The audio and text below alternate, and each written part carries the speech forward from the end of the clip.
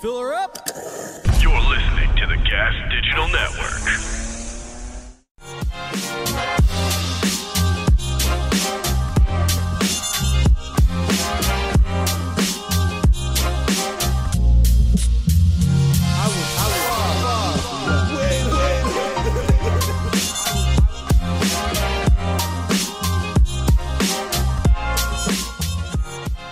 And we back. Ladies and gentlemen, it's another episode of the Slick and Thick podcast brought to you by the one and the only Gas Digital. To my left, at 6'3", 200 pounds, and every one of them is a problem. The man, the myth, the legend, the tamer of punks, the master of sages, the CEO of the RNC, Slick Mick, the ruler, Mickey Gall. Ladies and gentlemen. Hey, what up, baby? Thanks for the intro, G. That's what I'm here for, baby. I know. And next to Slick Mick, the ruler, a guest of his royal thickness, Thicky Smalls himself, Gerard Michaels, the funniest man you never heard of, is a man that I consider a walking, talking war machine. You are an absolute battle weapon.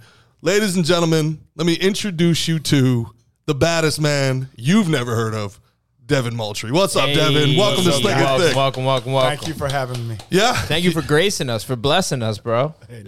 Hell yeah. So talk to us, Dev. Dev, for people that don't know, you are one of the most interesting guys I've ever met in my life. All right? One, stop flexing. It's a lot. All right? For people that can't tell. Stop buttering them up then. He's very long. Listen, whoa, what? Pause. Yeah, there's a reason Mick's standing up this whole time, folks. Mick is I don't like not being the tallest guy on the podcast. And this motherfucker's 6'8", so it's like I might as well stand the whole time. You know what I mean? Yeah. I was like, that's 6'3", 200 pounds, and every one of them's a problem. He starts giggling. What is that about? 6'3", that's cute. What's going on? I was there 9 years ago. So Devin, give me 9 years, bro. Yeah, I'm gonna be 6'8" too. Any day now. I'm gonna hit that second growth spurt. That 30-year-old growth spurt. That's it, man. That's the good one. The 30-year-old growth spurt. Yeah. It goes down after that. I used to be taller. I'm getting shorter. You're what? 5'4"? God damn. Why don't you even hang out with these guys? You know, most people I could kick the shit out of, guys, okay? Don't stop bullying me. Yeah. So, Devin, man, tell us your story, dude. You have one of the most incredible stories out of anybody I've ever met. And it starts in South Carolina. Is that correct? You're a Carolina guy? Yes. I was born in Columbia, South Carolina, but I was raised in a little town called Ellery. It was back and forth. So, I spent my school years usually in West Columbia.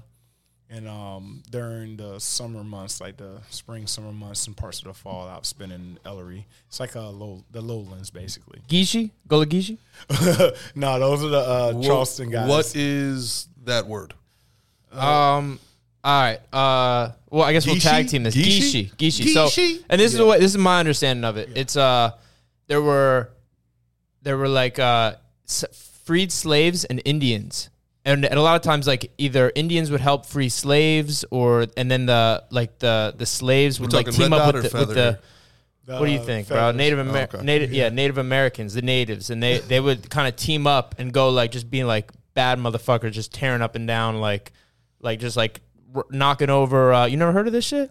Spike Lee has knocking over like plantations and like just fucking For people real? up and like it's like really cool story. Wow. Yeah. So the freed, either the freed slaves, the freed or men, the Indians, the natives that would that would help free them. They would team up. And they would they would go up and down like just how slang has shit. there not been a my boy movie Dorian? made out of this? My boy Dorian is Gullah Geechee, Ali, Charlemagne the God is one. Gullah Geechee? Yeah, they have so they have Gola. They made a Gola Island. Gola Island, but it's the Gola Island basically. Really? Because there's a lot of islands in South Carolina people don't know about, like Hilton Head. Hilton Head's fun. Yeah, the Beaufort Islands, like Deer Island, stuff like that. So a lot of the Geechees are either between there and or Charleston. Can't remember exactly where. So on the coast, more towards the coast. Some are in the coast, some are in inner cities, but a lot of them are in the coast. They like the old school. They go fishing, hunting. People can grow farms. Like they're the old school guys. They're you said you grew up on a farm. That was what made me wonder. Yeah, because similar lifestyle. We have them in our family. I'm just not one. But they have an interesting language. They even have a Bible written in the broken English that they really speak. Yeah. So it's kind of almost like Caribbean then in that regard. Is that? Yeah, they have it's broken up between that and the Caribbean now because a lot of them are from the West Indies and like stuff like that. I don't know their full history, but that is what I know of them as far as that and their food is good. That's how I learned how to make we had this thing called Buford stew.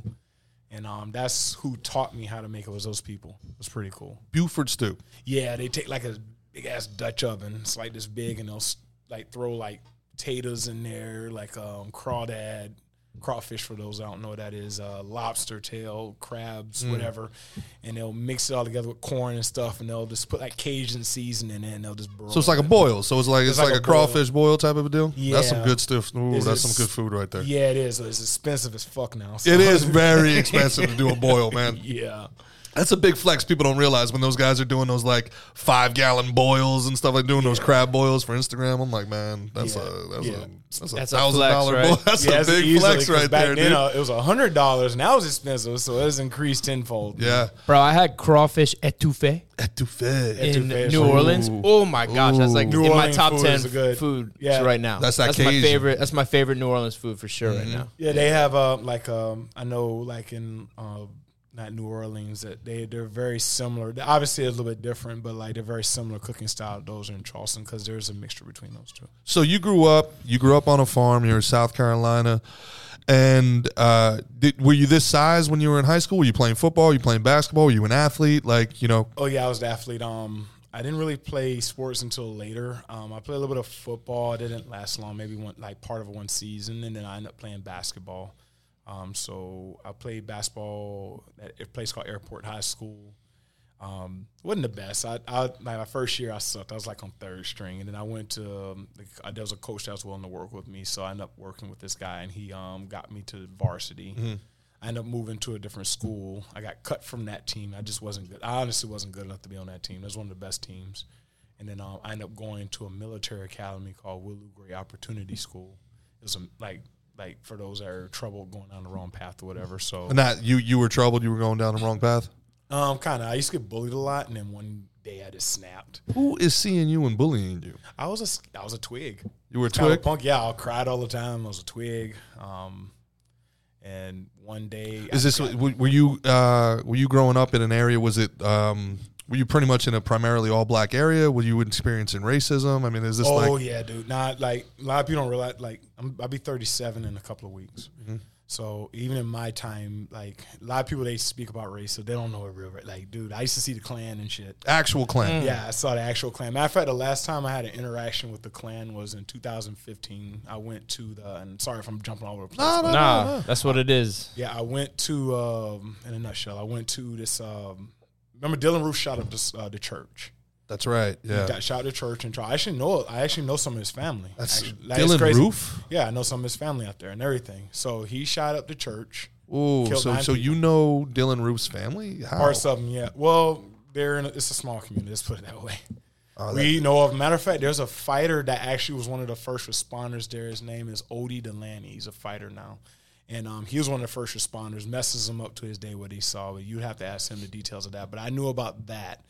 And if I remember correctly, one of the saddest parts of that story, too, as if there's any not ridiculously sad part, but there was like an older woman who was like sitting there like praying for him while he was doing this. Yes. And trying to get him to sit down and pray with her. Did he ever describe why he did it? What he said, I can't say verbatim, but I think he was saying that, in a nutshell, I guess he didn't like where he thinks that blacks were causing problems, stuff like that, and that there's going to be a race war. It had something to do with that, but I don't know the full details. So he walks into a church of all places? Well, he was going to, he chose a place where he knew there were, most of those guys they're cowards, man. They're not going to go in. I guarantee you, when he walked up in the hood, shot up the hood. He would have died within the first couple of rounds. Yeah. He went where he knew there would be path of least resistance. Yeah, least resistance. There would be no one there to be armed. So that's what happened. So in a nutshell of that one, he shot the place, and then he turned around. He got caught by the cops not too long, and they took him to Burger King. Shit, that shit annoyed me. They took Dylan Roof to Burger King. Yeah, gave him something to eat and shit after he ran and shit, after he shot up these people. It was weird. That's why a lot of blacks were upset. So the reason I'm telling you that part is because what the legislation decided to do is they decided to remove, it took us 60 years, but it took us them plus that shooting up the church to remove the Confederate flag because they hung it from the State House in Columbia. Mm-hmm. So my mom couldn't go that day because they were going to lower it. I guess it was July. I can't remember the exact day. I have the pictures, but it was in July. So this was in your community? Yeah, it was in my community. So and I'm aware of the church and everything. I have family members that are like they're affiliate with the church. So that's why it was important. So I went out there and went to the State House, which is in Columbia. It's only 15 minutes away from my mom's house. So I went out there and then they lowered the flag. They took it to the museum. The government, I forget her name, it's an Indian chick. I forget her name, but she ended up giving a speech. Yeah. And then she left. Not Nikki Haley. What was her name? Yeah, Nikki Haley. Haley, yeah, exactly. So then so after she left, everyone's starting to leave, but then, the different groups are coming out, all the political groups and stuff like that, the anti-abortion, like they just want to spew whatever. Jump on it, yeah. Yeah, so then not too long after that, the gang, I knew that was going to be a problem because the gang showed up, like the Bloods, the Crips, and they're working together. Well, I imagine that people have to want revenge. They got to be out for blood after something like that, you figure. Yeah, well, they were there in response to the Klan showing up. So the Klan showed up to this? Yeah, they came out there. It's like on video. Do you remember any of this? No. Yeah, it was crazy. It's either the Klan or some sort of, I don't know if they were white supremacists. I can't remember who they were. They didn't have on the hoods. They had on militaristic, like down like black outfits. Sure. And this predated Trump. Is that correct? This is at the end of the Obama? Yeah. This is like 2015, dude. Yeah, this is at the end of the Obama years, right? Yeah. He's like from 2000. Yeah. So it's after the end. So yeah, he was right out almost at the end. So then, like I said, I had a run-in with them. Long story short, fights broke out. It got nasty. I even got in a fight. In a fight with the Klan? One of the guys, yeah. Wow. Yeah, I think he was drunk or on drugs or some shit. Mm-hmm. Long story short, so I don't incriminate myself, but long story short, some guy. Allegedly. Allegedly, a guy spit on me. Mm-hmm. And that's one of the worst things you could do to me. Yeah. If not the worst thing you could do to me. I'd rather you stab me. I don't want to be spit on. Yeah. I've been stabbed. It hurts. Yeah. I don't want to be spit on. Yeah, maybe in a post-pandemic world. Am I the only guy here who hasn't been stabbed? Yeah. Hey. Yeah, I've been stabbed, yeah. Multiple times. Sucks. Would not recommend. Yeah. Don't You're recommend doing good. it. Yeah, don't. Right. But yeah, that's what happened. Long story short, stuff happened, and that's part of that history.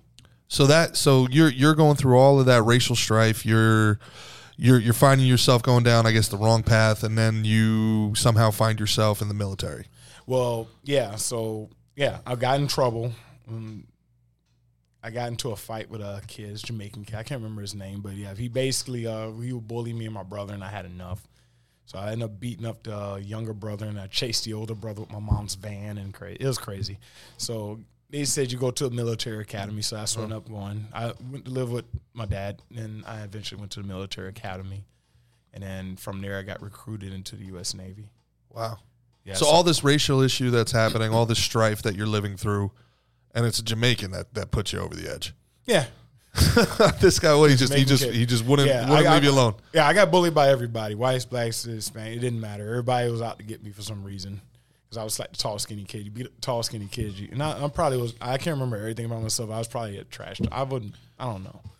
But did you bring it upon yourself, or was it just like sometimes like I look goofy to some kids, man, because I was the light skinned black kid. No, like the dark skinned kids didn't like me. The white kids didn't like me. So like, I would have been your friend, bro.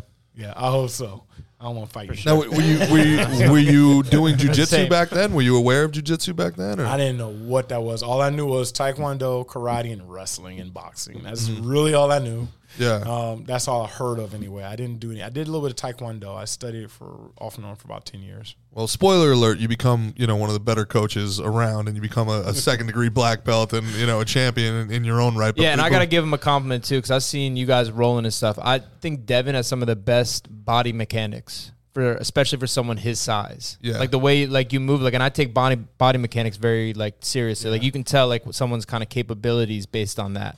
Yeah. You know what I mean? I saw that right away when I watched you guys rolling. Movement. I can see the way you move, like you move, can flip your hips, different, high level shit. Yeah, with people, especially someone strong as Gerard, the last thing I want to do is have poor mechanics and poor movement behavior. I mean, you could try it once or twice. That'd be fun if you would just. If I mess up, poor mechanics one time, that'd be great. Yeah, if you move wrong, you get injured. Like I always tell you, if you move wrong, get injured. That's poor movement. But even the way we call it misbehavior movement. The way you move, some people would hurt themselves trying to move that way. You know what I mean? But you have that capability to do that. Yes. Yeah. So, but that's what landed me in the military. 2003 is when I signed up in November, and then I officially went in. I think not too long after that. And so you go into the military, and the next thing you know, you're deployed, you're in combat, you became a guard in Guantanamo Bay. Is that correct? Mm-hmm. Yeah, I went to. So I did. This is a rough first 20 years of life here, man. This is a warrior. This is at 22 I was drinking, Keystone Lights and hanging out with, cleat chasers in Virginia, man. Well, yeah, before I go any further, life wasn't all too bad. Like, those are rough instances in my life, but I had some good times too. I got to fish. I learned how to hunt. I did have good male role models in my life. And when you think fishing is a good time, you've had a shit upbringing, bro. Hey man, don't sleep on fishing, bro. Yeah, don't sleep on fishing. When you look back, when you look back at your childhood, and like, I gotta just tell you, the times I was sitting on a boat all the fuck alone were the best times. Oh my God. Yeah. I got to hang out. You wasn't fishing alone, man. You and me going fishing in the dark. Yeah. Oh, there's a little lady out there with you. Hey, ma'am, you want to come fishing with me now? Yeah, it sounds about how they sound. I'll show you how to hook a worm. Oh, shit. So... That doesn't even make sense. Huh? That's not it. Hook a worm? You get hook a worm. If you think about it from South Carolina, it's kind of, it sounds about right. Yeah. But yeah, that's how I landed in the military. And I got into boot camp, I want to say April 2004. And then after I graduated boot camp was a walk in the park. A lot of people think boot camp was hard. Boot camp was easy. The hardest part was the swimming, which I failed continuously because black people can't swim. But that used to be a joke. Believe it or not, that was a running joke. Ladies and gentlemen, I apologize for our guest, Devin Moultrie, spewing this hatred. Yeah. Next thing we're going to know, how are you at ice skating? Are you any good at ice skating, bud? I actually learned how to ice skate when I was in the Navy, yeah. Progress. Yeah. It's the light skin. I fell down every time. I ran over kids and everything. I ran over a small group of kids. I was like, I hope I ain't dying, killing any of the kids. Dude, that's so funny. Yeah, Sienna, Mickey Sienna over here is like, so hey man, how come you guys aren't having any guests of color? And we're like, we gotta have Devin on. Are you kidding me? Devin's gonna be the best. And then immediately Devin comes on like, black people can't swim. I'm black. I'm a little deluded. But boot camp was easy. I got through boot camp and I got stationed on a ship called the USS Oscar Alston back in 2004. They were basically went on deployment not too long after I got there. Excuse me. And then what year is this now? 2004. Oh, so we're like right in the middle of Iraq, Afghanistan. Yeah, the surges were still happening, like stuff like that. So so you knew that there was good chance when you were signing up. You knew that there was a good chance you were going to see active combat. I did not know. I actually didn't have a good chance. I didn't see it as a possibility at one point unless I went to Buds. I thought about it because I would see all the shows, and then I went in there and they killed my dream almost instantly. Like, your ASVAB score is too low because I kind of Christmas treated. I made like a 48 or a 50 on it. I can't remember. And I retook it, but then I was like, I kind of like the job I'm doing. It's not hard. I'm not getting shot at. No one's beating me up or whatever. So, like, my first job was I would moor ships to, like, piers and stuff, or I would de-rust a ship, stuff like that.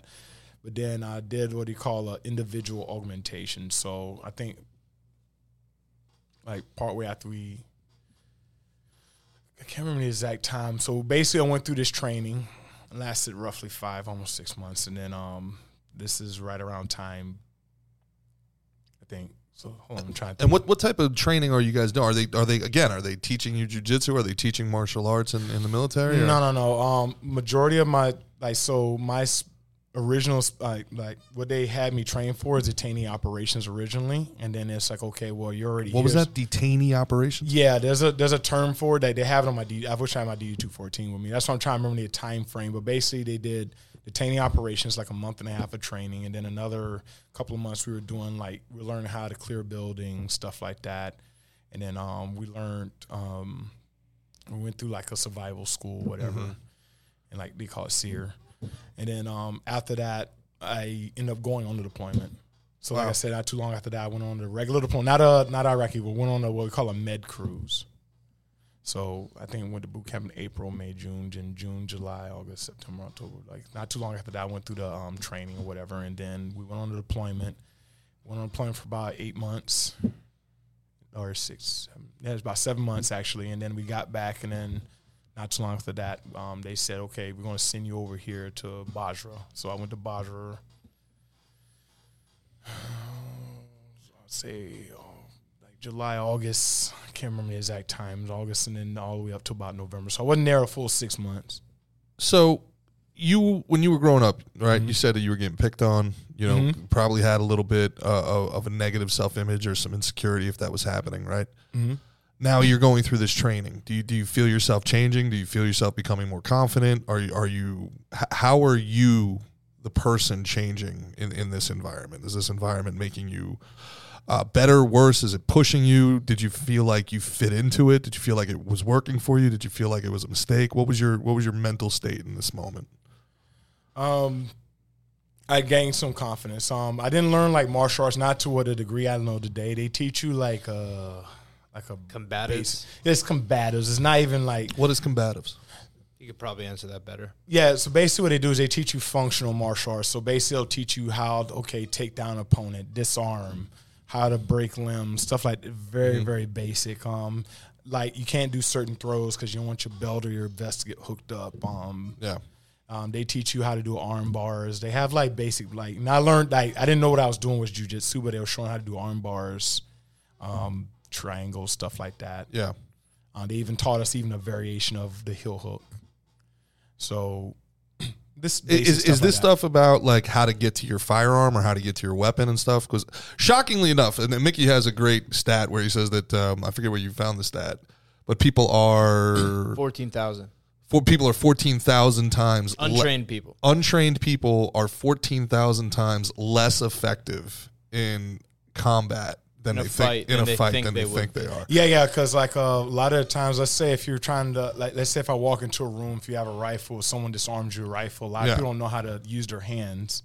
Or if you have a gun, someone might take the gun or the knife away from you and use it against you. That's normally what happens. I've seen. Well, I'll tell you, and I love guns. You go to shoot, right, and you're shooting, you're at the range, and you're sitting there, and you eye down the target. You take a deep breath, and you're like, man, I could center mass anybody. I'm amazing. Yeah. And then you do like one tactical training, and like it's impossible to get the gun out of your holster. Yeah, because you're like, how do I get this thing out? Oh my God, I'm gonna die. Yeah, my experience was that's loud.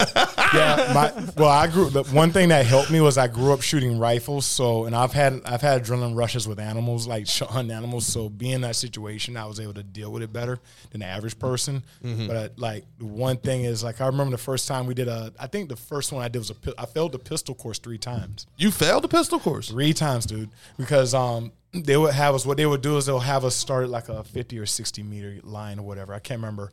You shoot 2 shots and you run to the first cover, shoot 2 or 3 more, run to the next cover, you reload, shoot, run to it, and then you get up to the 3 targets and you have to clear 3 targets. I think you have to put 2 rounds in each target within a few seconds. They're like, Devin, you are 6'8". You've got shot 18 times over the course of this. Yeah. Big target.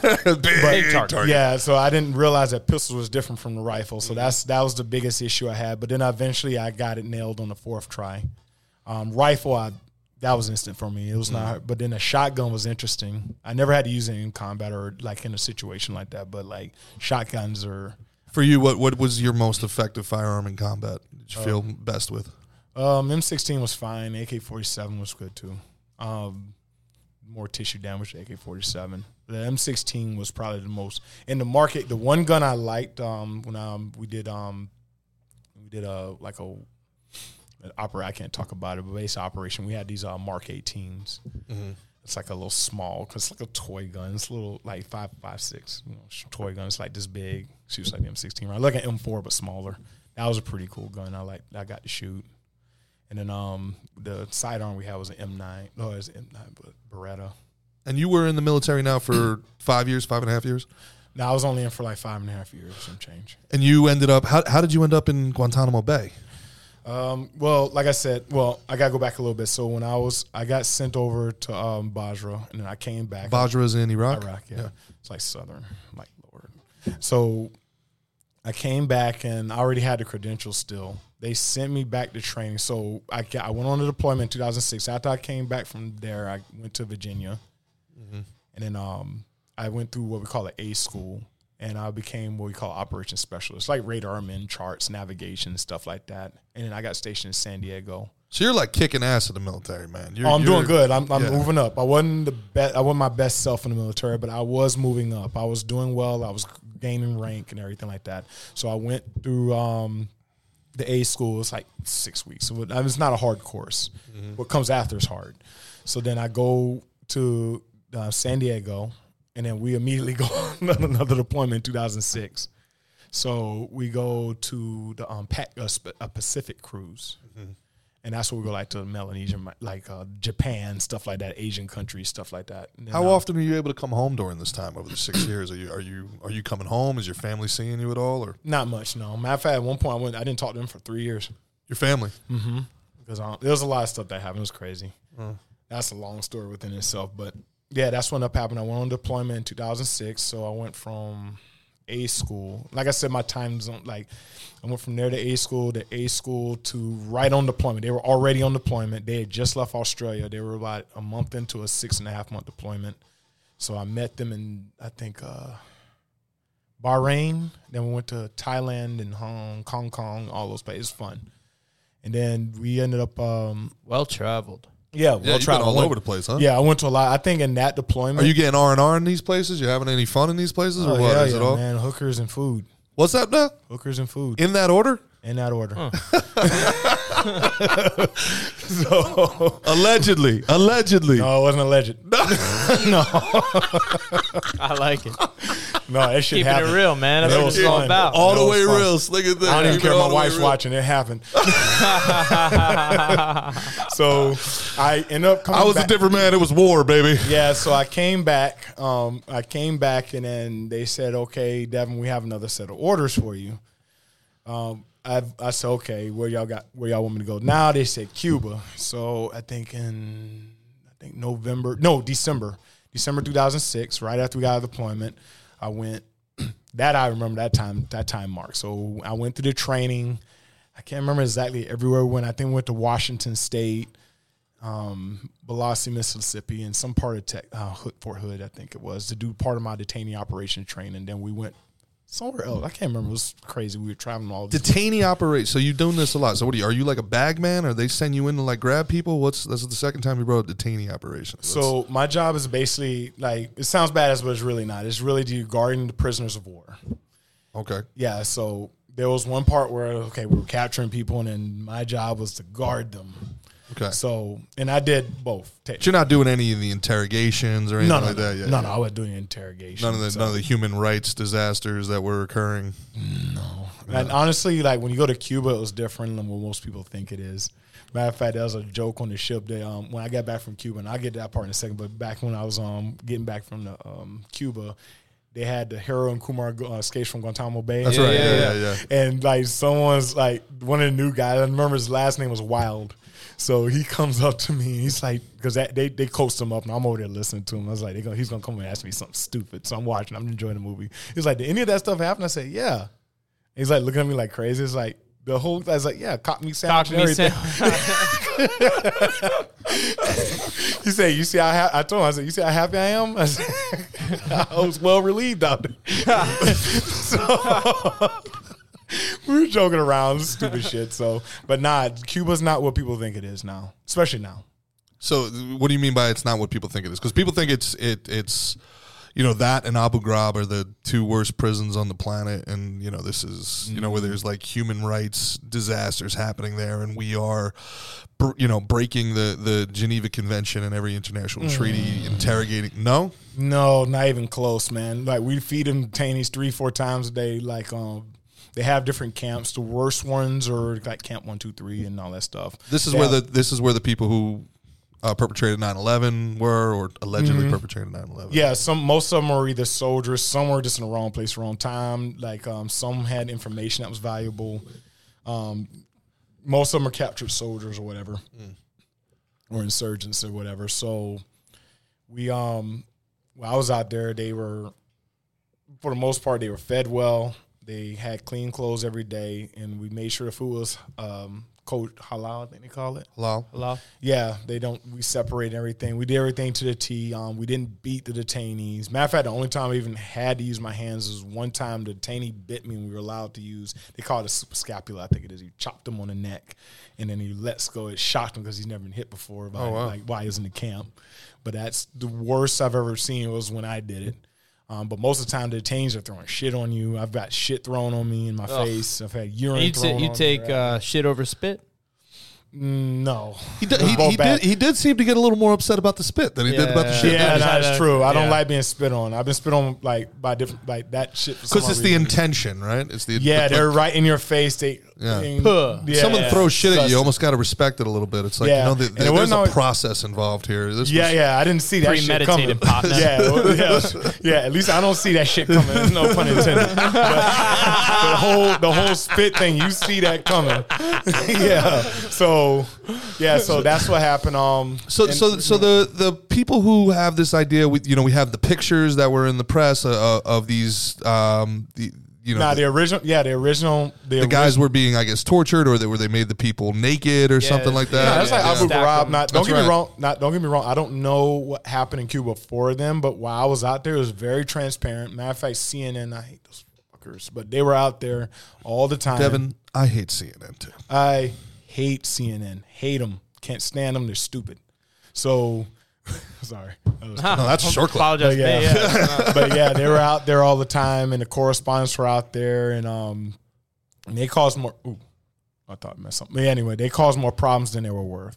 They're out there fishing for a story. They were out there trying to. Matter of fact, I think the one thing we had, I can talk about it now because I know it's in WikiLeaks, but basically we had the detainee.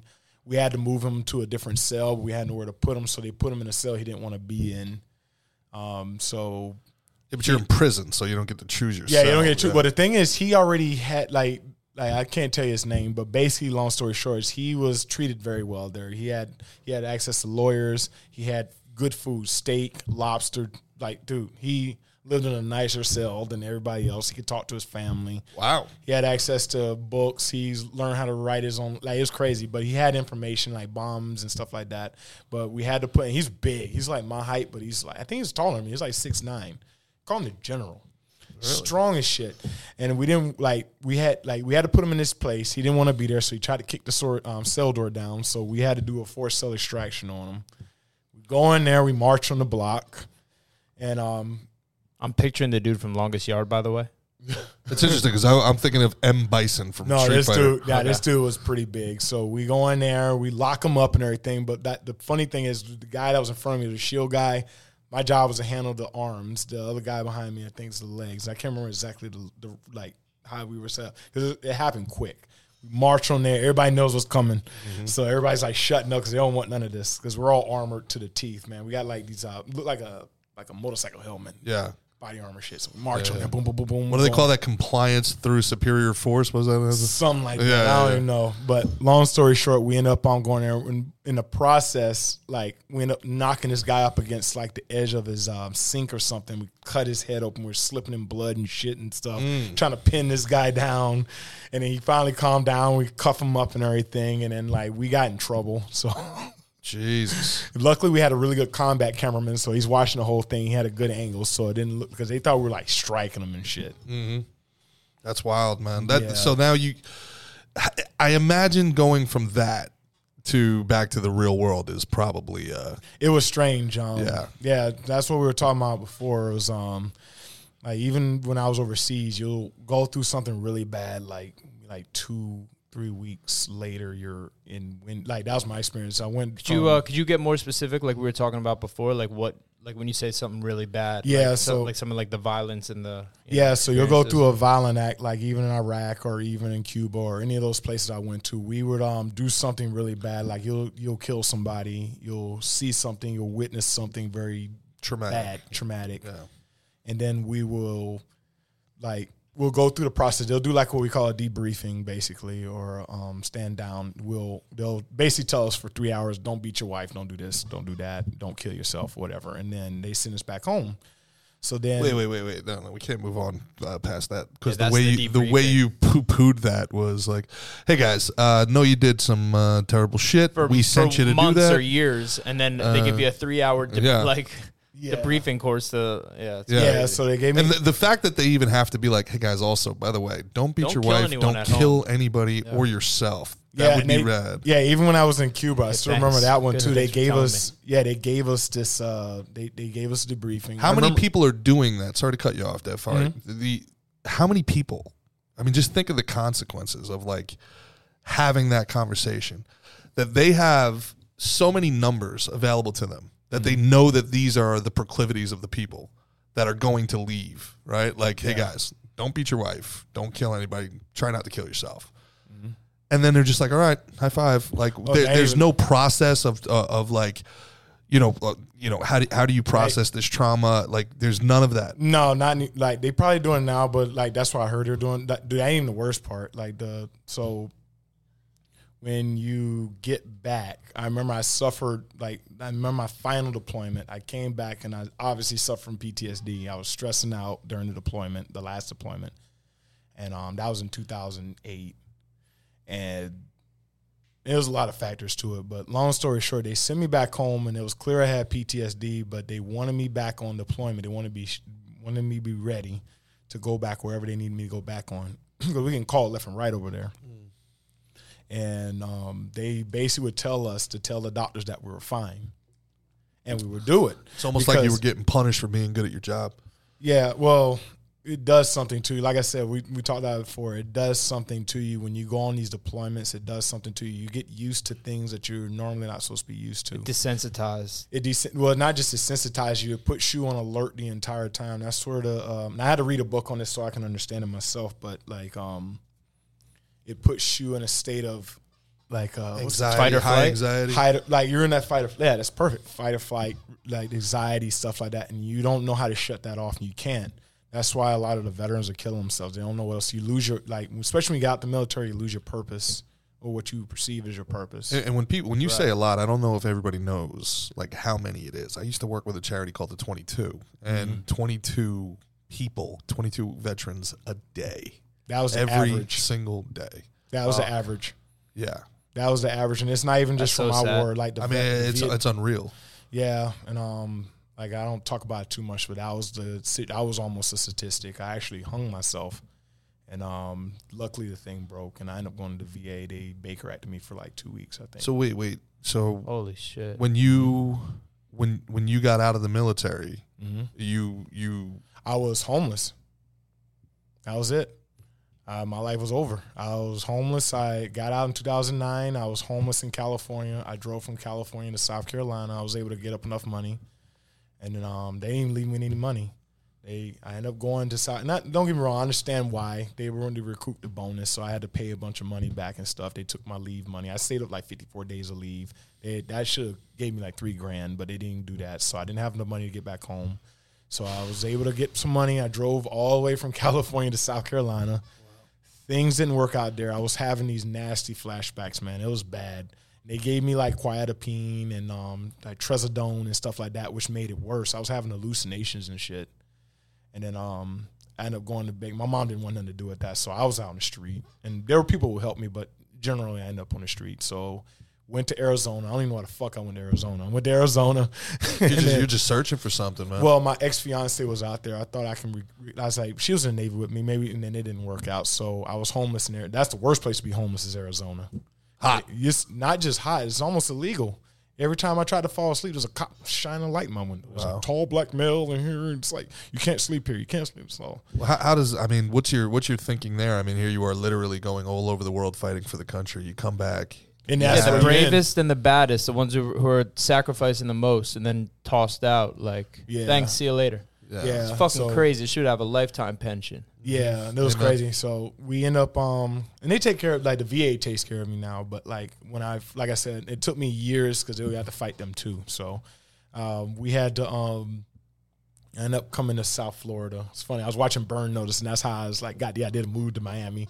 Went there. It's a great show. Yeah, I love that show. Yeah. Hated Miami, though. So I found my way to Fort Lauderdale, and I lived in a halfway house off and on until I was able to get myself on my feet. I went to college. I went to Kaiser University. That helped me get the GI Bill. I was able to build from there.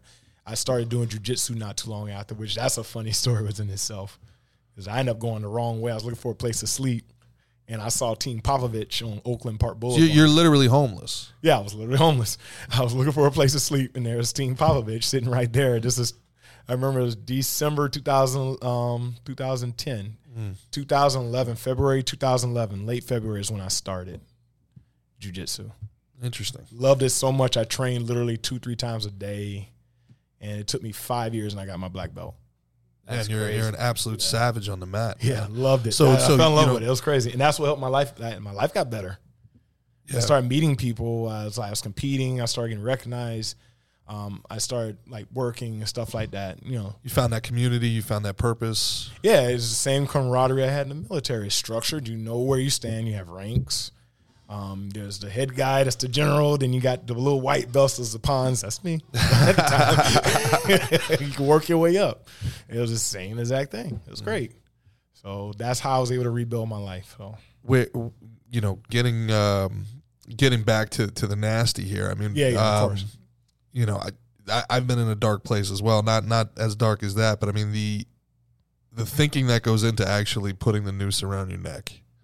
Were you drinking? Were you doing drugs? Were you? No, matter of fact, I didn't get drunk until my wedding back when I was 34. Wow, that's the first time I got drunk. Well, good because nobody could carry you. I did. I was on raw emotions, man. No drinks, no drugs, and I just didn't want to be there no more. I started to get my life together. It was like so. What led to that was I was living in Columbia at the time. My mom, South Carolina. Yeah, it's in South Carolina, and I found a little place. It was nice. It was buried in the back. I said, no one's going to bother me.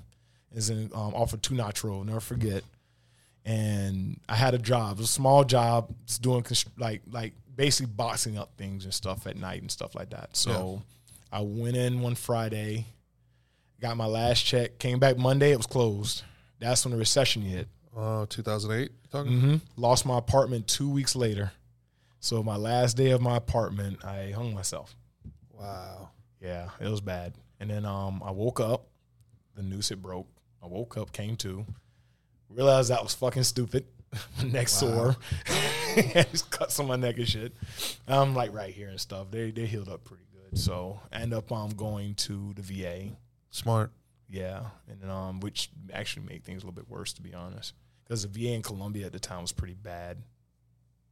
So that was you had nobody to reach out to at the time. There was nobody. You said you weren't getting along with your mom. You had broken up with your fiance. Yeah, there was nothing, no one. So what would you say to somebody that's God forbid listening to us right now, feeling in a similar situation? What should they do? Like how do they recognize what they're feeling? And then what process would you recommend that they go through to kind of avoid getting to that point?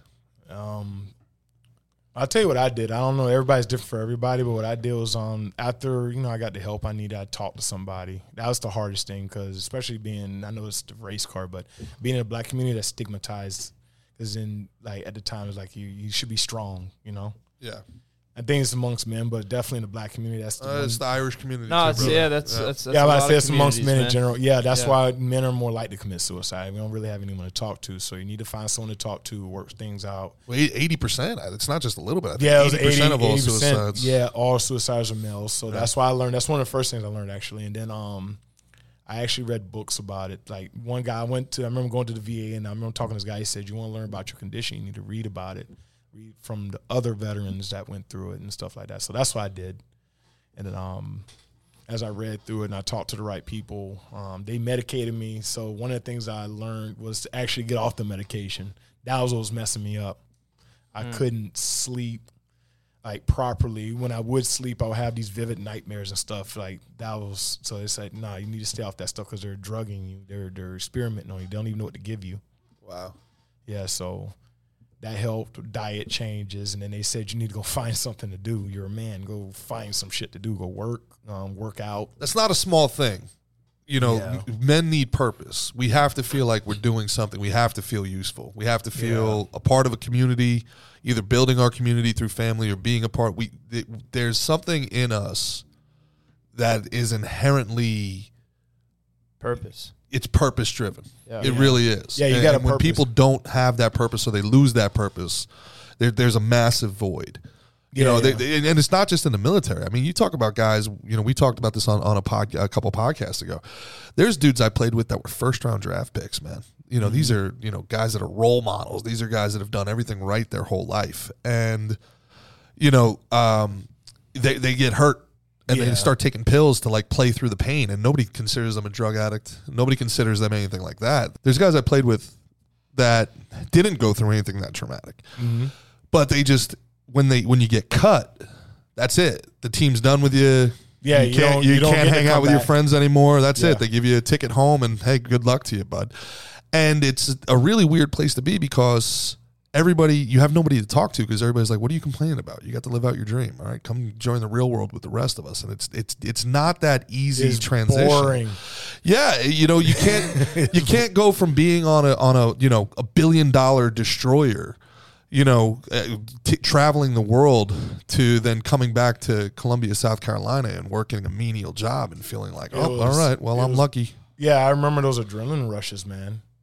I remember, like, first time being in like a real firefight. I remember the first time being in Cuba. I remember being surrounded by all these people who had purpose.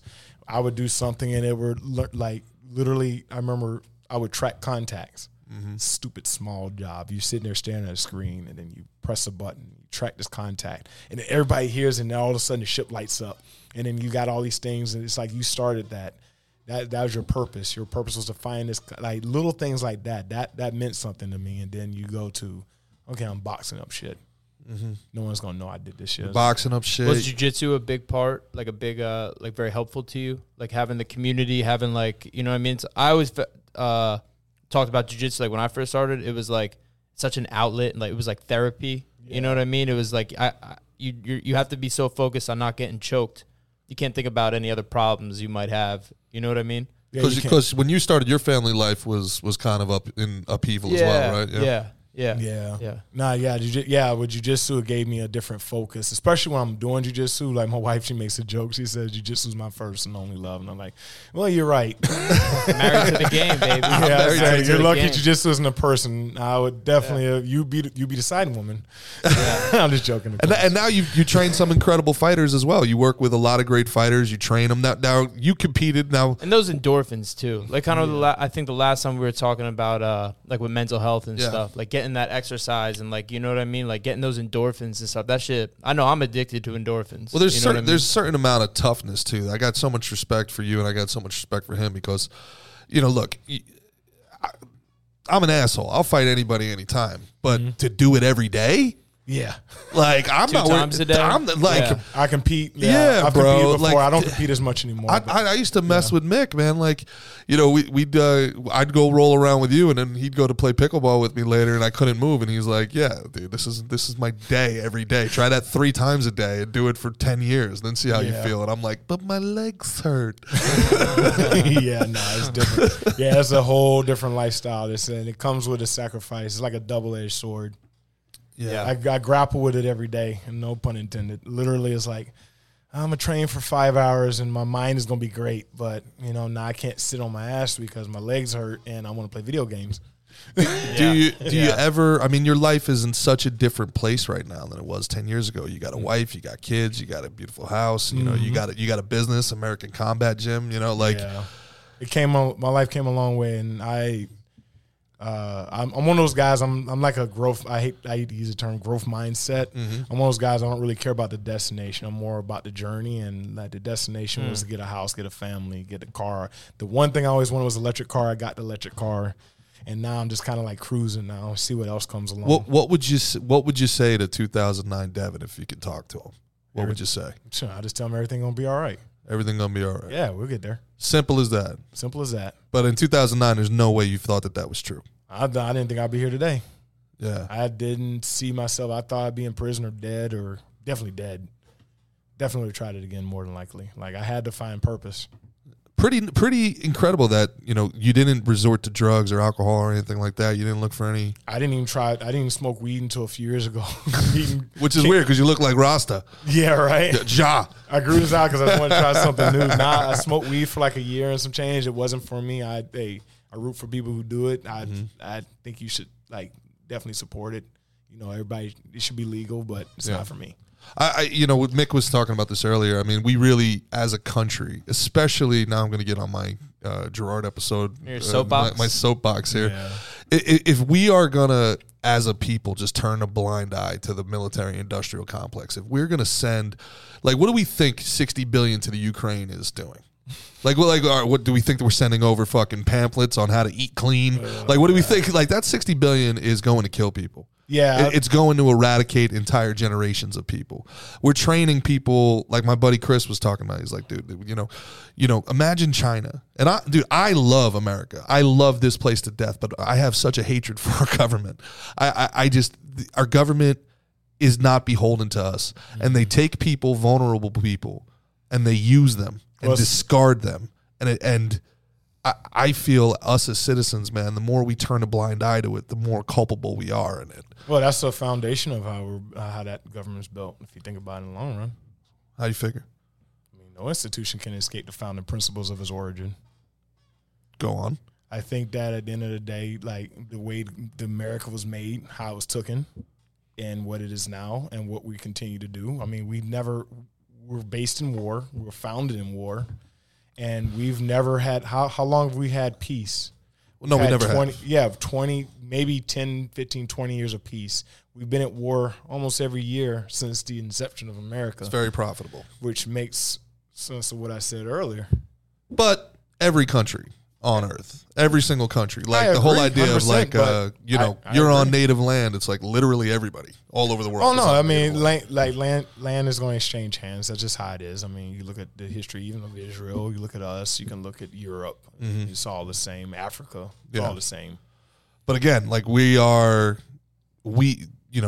as a people, we also can evolve a little bit beyond this. Like again, we talked about the Navy. The Navy's number one job is to patrol oil and internet under the ocean. I remember when they first told us the purpose is a show of force, and and I was like, okay, but why are we guarding these oil rigs? Yeah, it's a show of force for the oil. Yeah, but I understand. Why. Sometimes it's better just to understanding. Nothing you can do about it. We can rant and argue. It's just I don't know if there's nothing we could do about it. I don't know if a lot of people know what's going on. I really don't. I think a lot of people, when they hear this hard stuff, they turn off. They don't. I think that most people they kind of turn blind eye because they feel either they can't do anything about it or they just don't care. Yeah, it's like, well, as long as my car's running, as long as my electricity's going.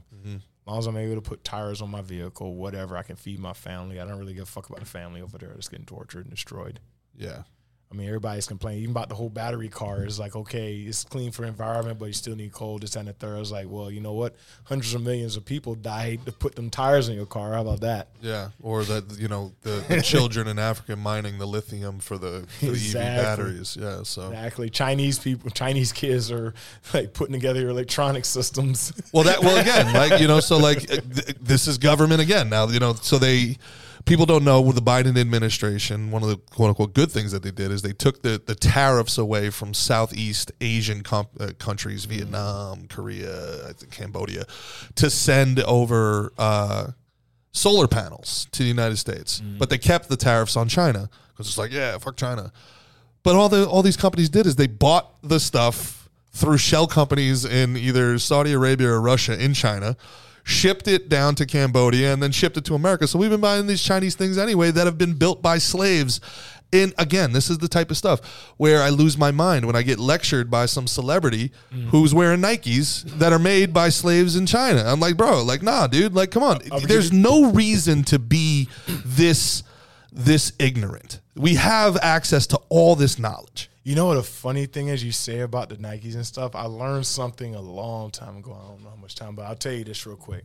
6 minutes. We had I feel like we got to do a part 2 with Dev. Yeah, and I hope everyone reaches out. Thanks him for enlightening us on some of this 100%. shit. And I want, I want to get into more. I feel there's so much. We barely scratched the surface. I wanted to get into the jiu-jitsu and the fighting. We barely got into any of it. Yeah, I want to get into his the action he saw out there too. You know what I mean? I bet he's got stories for days. For sure, we'll definitely have Dev back. But tell your story, man. We got a little bit more time. All right, so how I learned about the Nikes and the Jordans and stuff. So I didn't know anything about this, but that's how one of my first lessons of capitalism as a young adult was we had he was a master chief of our show. I can't remember his name. And black guy, really nice guy, until you get on his nerves anyway. But we would go black people, am I right, Devin? Yeah, so I just had to add that in. But yeah, so he's a master chief, very, very, very smart man. He's a multimillionaire though. He had a stake in a company called 31 Flavors, making good money, but it didn't satisfy him. So what he ended up doing was when we would go to China and stuff like that, we went quite often actually because we were always going deployments. He found a link over there. He found some contacts over there that worked at the company, and they would literally send him shoes. Now, if you go over there at the time, I think Jordans and Nikes and stuff like $10 a pair over there. Like the stuff you're paying $100, $200 over here, he's paying over there $5, $10. Yeah. So he made a lot of money. When you're a master chief, you make a lot of money in the military. That's a real thing. He would buy a fuck ton of shoes, dude, a fuck ton, and he would send them back home, and he would just have them stuffed in his garage. Arbitrage. Dude, it was crazy. He said, Devin, this is how I make my money. You should do the same. And I started to, but I was kind of young and ignorant. I was like, I don't want to do that. I don't want to get into business. I just want to work. But that's what he did. And that's how he made all his money. He said, yeah, you go over there to the source. You get all these shoes and the Nikes and stuff. And he told me how they made them. He told me about the whole children, slaves, whatever. He said, fuck all that. Don't worry about that. That's not important. What's important is your bottom line, your pocket. Yep. You take it and you sell it over here for like 10, 15, whatever. I think they were selling for $110 at the time. Now the same shoes he's selling probably $300. Dude, fashion is the dumbest shit in the world. Fashion is just people, it's just a giant flex. That's all it is. It's insecure people trying to flex. But that is Balenciaga. All this stuff going on with Balenciaga. Like you see the clothes. Like this is some of the ugly, like Satanists, pedophilia, all that stuff. Gross. Fine. The clothes are disgusting. Why is Balenciaga even a thing? This looks like trash bags. That's the thing though. People are, do I not have class? Am I not classy enough to get the Balenciaga? Dude, trust me when I say I don't understand fashion like that, but I understand that it's insanely important. It's important enough to where when I was over in even when like China, went to Singapore, and they also did it in Korea, they would tell you be careful to leave your clothes in there because or if you have your bags in there, make sure you're locked up in a good place. Because they would I know a lot of those the maids and stuff like that, they will come in there to steal your shit. Yeah. And they'll sell it. Because they know they're going to get a buck off of it. They understand that's important. I hate to tell you, brother, that shit happens in Jersey too.